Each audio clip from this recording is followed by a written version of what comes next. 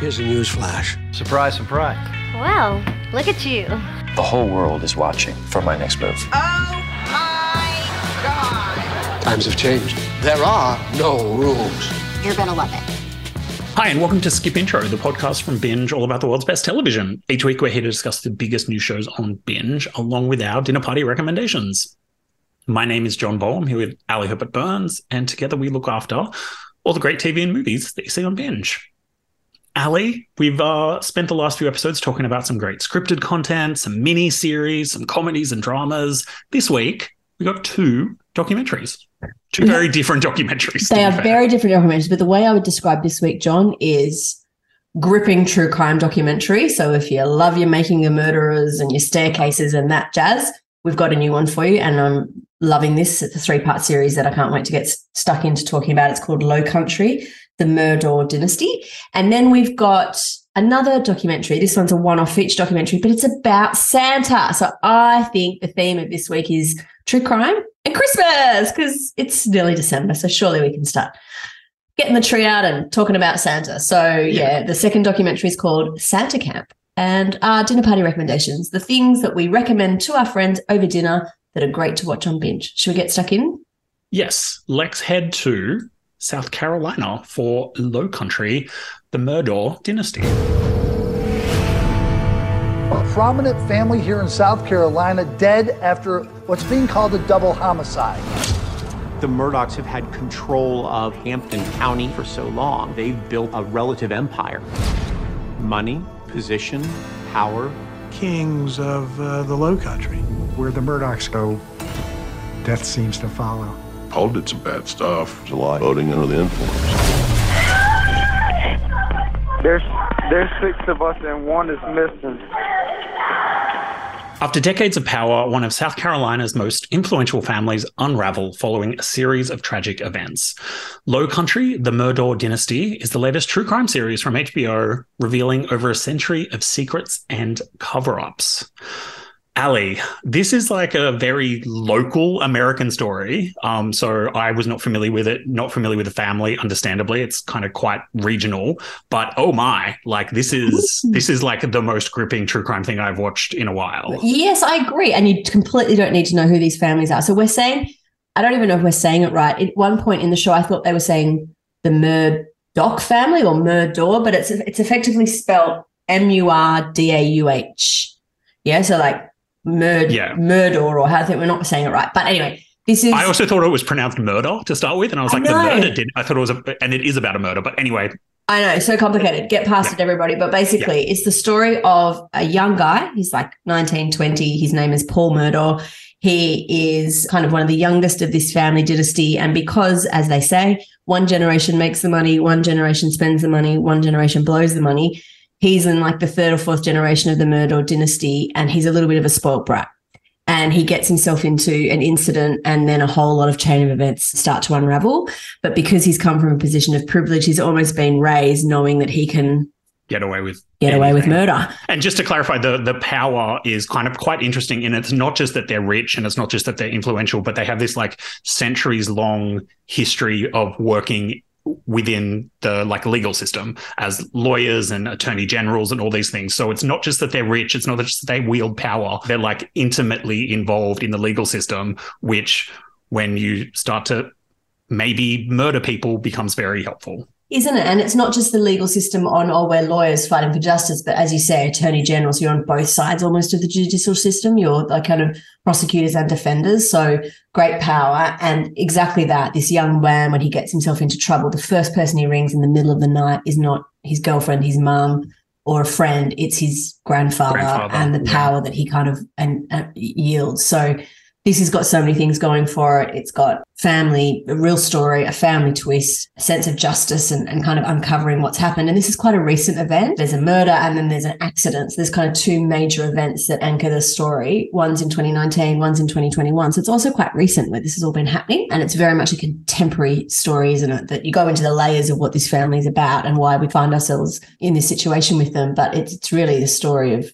kind of two tragic events that are quite recent. So the first episode starts off with this boating accident where this young woman does tragically die, and it looks like this younger Murdaugh son was incredibly drunk, like very, very drunk, and caused this accident. But one of the things that I found like chilling and so compelling is the footage that they have of not the actual accident, but they've got like incredible cop cam, isn't it? Cop cam, incredible hospital footage where you're hearing these people like not long after they've just lost their friend, and then like already talking about cover-ups, and or like one of the other guys on the boat says to the cop, "Oh, you know who that guy's dad is?" Like they're at the crime scene still, and you can already see almost the cover-up starting, or that they know justice won't be served. And then you see the dad and the grandfather arrive at the hospital on the CCTV, and it's fascinating. And you get to the end of the first episode and there's like a massive other twist with the other crime. But yeah, it's just so compelling, and it's such a rich territory with like wealth and like bratty kids, and also small town politics. There's not the small town of it. Yeah, it's fascinating. And this family's wealthy or has influence, but the town itself is quite a small. I mean, at the beginning they kind of put you in context, like, you know, there's a couple of traffic lights, like the family kind of spreads out across the county in multiple districts. It's in kind of South Carolina, but yeah, the role that money starts to play in their power, and they can dictate commerce in the town and everything, and the town is quite vulnerable to them as well. So yeah, it's got good layers, doesn't it? It's a new one. Yeah, loving it. We've got all 3 apps dropping at once. Yes, so all 3 parts are streaming from Monday, November 28th. And yeah, I've only seen the first episode. Like, your jaw is on the floor at the end of it, and yeah, I can't wait to see the rest of it. So yeah, all of Low Country, the Murdaugh Dynasty, will be streaming on Binge from Monday, November 28th. The Murdaughs were like the mafia. You just don't mess with them. Several families have not gotten justice. Decades of institutional evil. What else is he hiding? The business of who gets to be Santa is explored in the new feature documentary Santa Camp, following a Santa Society and its annual event for aspiring professional Father Christmases. Featuring a Black Santa, a transgender Santa, and a Santa with disabilities, this grounded documentary explores representation through a festive lens where traditionally only white men needed to apply. The New England Santa Society created a school called Santa Camp. The issue we run into is that people just have a very specific idea of what Santa should look like. We have a lot of new Santas.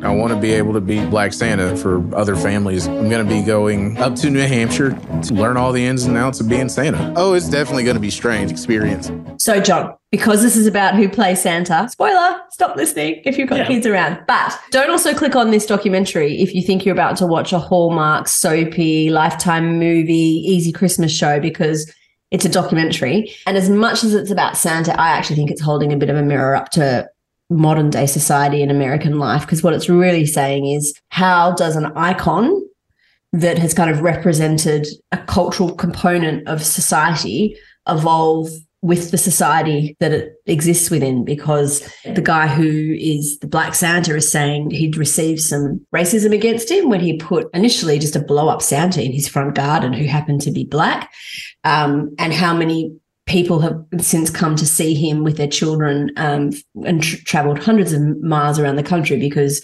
if you want to see representation and a Santa that kind of represents your family, you know, there's not many of them.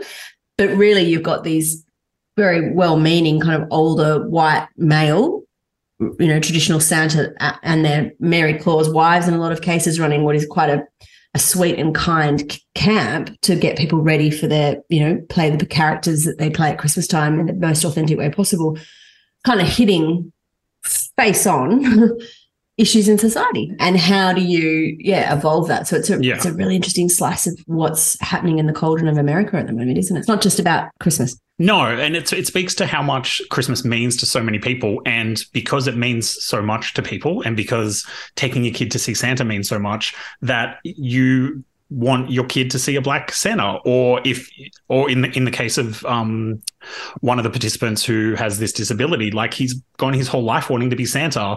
Why should he not be allowed to experience that? Yeah, it's such an interesting, and like, it's almost the Santa campness of it all is almost like comical as an introduction into what is like such a serious thing that does divide so many people and get so many people upset, but is really just about people wanting to have representation.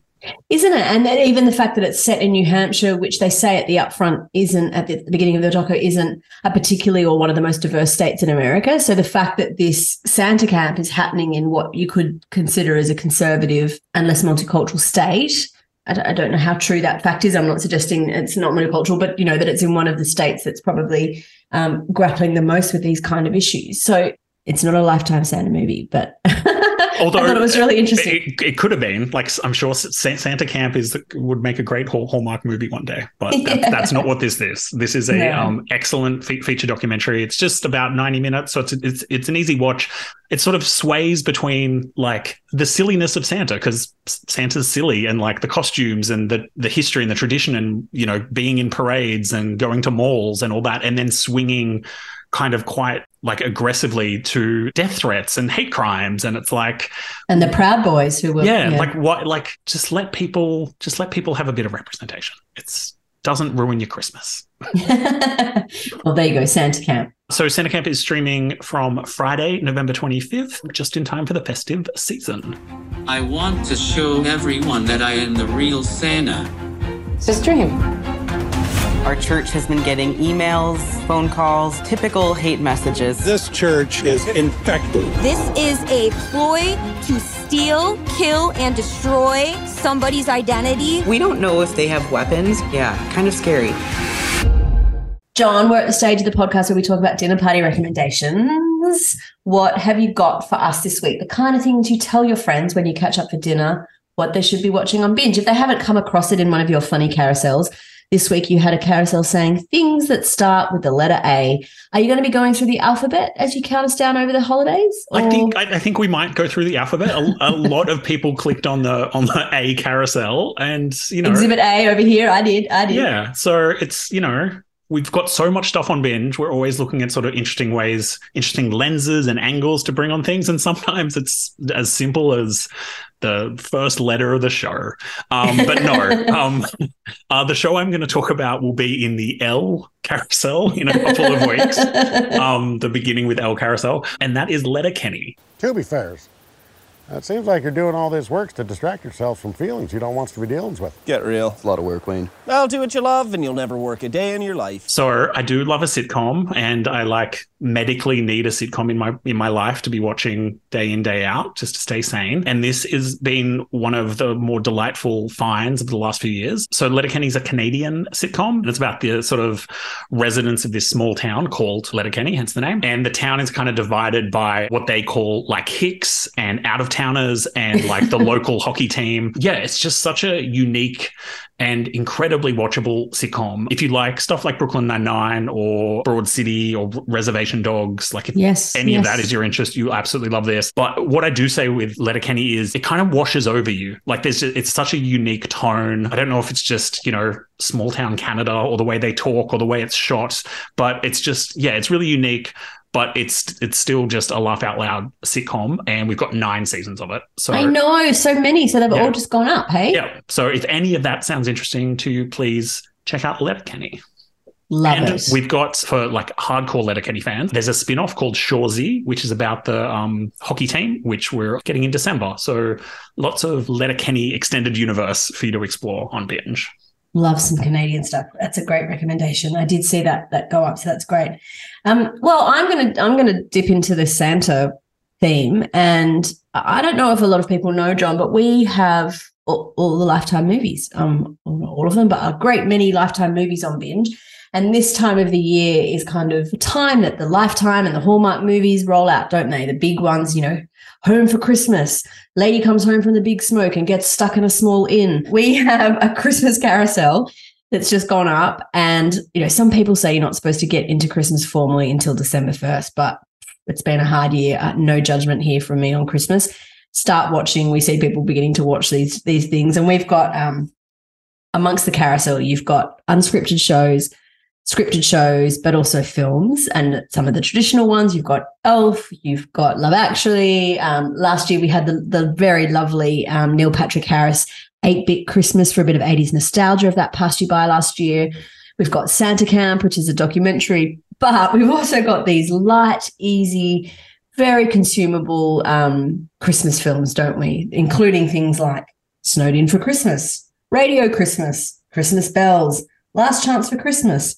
And I could go on and on and on. So if you want to put something fun and easy up on the telly while you might be putting a Christmas tree up, I recommend you dive into that Christmas carousel and lean into all the fun that is the season of Christmas. What else is coming into that carousel? More things dropping, John, as we get into Christmas? Lots more Christmas stuff dropping across November and December. And I know you said that maybe people would think it's too early to start watching Christmas, but a fun little tidbit, every year, the last few years, we've noticed around early November, people start typing Christmas into the search bar on Binge in early November. So that sort of shoots up the search trends and people start watching our Christmas films. So yeah, every November, it's a reminder that it's Christmas is coming and it's not too soon to start watching these films. So yeah. I also love it when you start creating in the carousel, like all the great Christmas episodes, you know. I know we do it for Thanksgiving and Christmas and Halloween, but traditional Christmas episodes that you might remember from Friends and The Office. And The Office, yeah. So, yeah.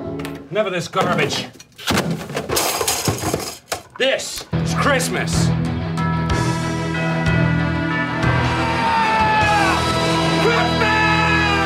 Okay, this week on Skip Intro, we discussed Low Country, the Murdaugh Dynasty. We talked about the feature documentary Santa Camp. I recommended that you check out the Canadian sitcom Letterkenny. And Ali reminded us about all the great Christmas content, films, docos, series that we have on Binge. All of these are streaming for you now on Binge, which of course you can find on your favorite device. I'm John Baum, joined every week by Ali Herbert Burns. Thank you so much for listening. This podcast was produced by Dan Barrett with audio editing and mixing by Chris Yates, and we'll be back next week with more Skip Intro.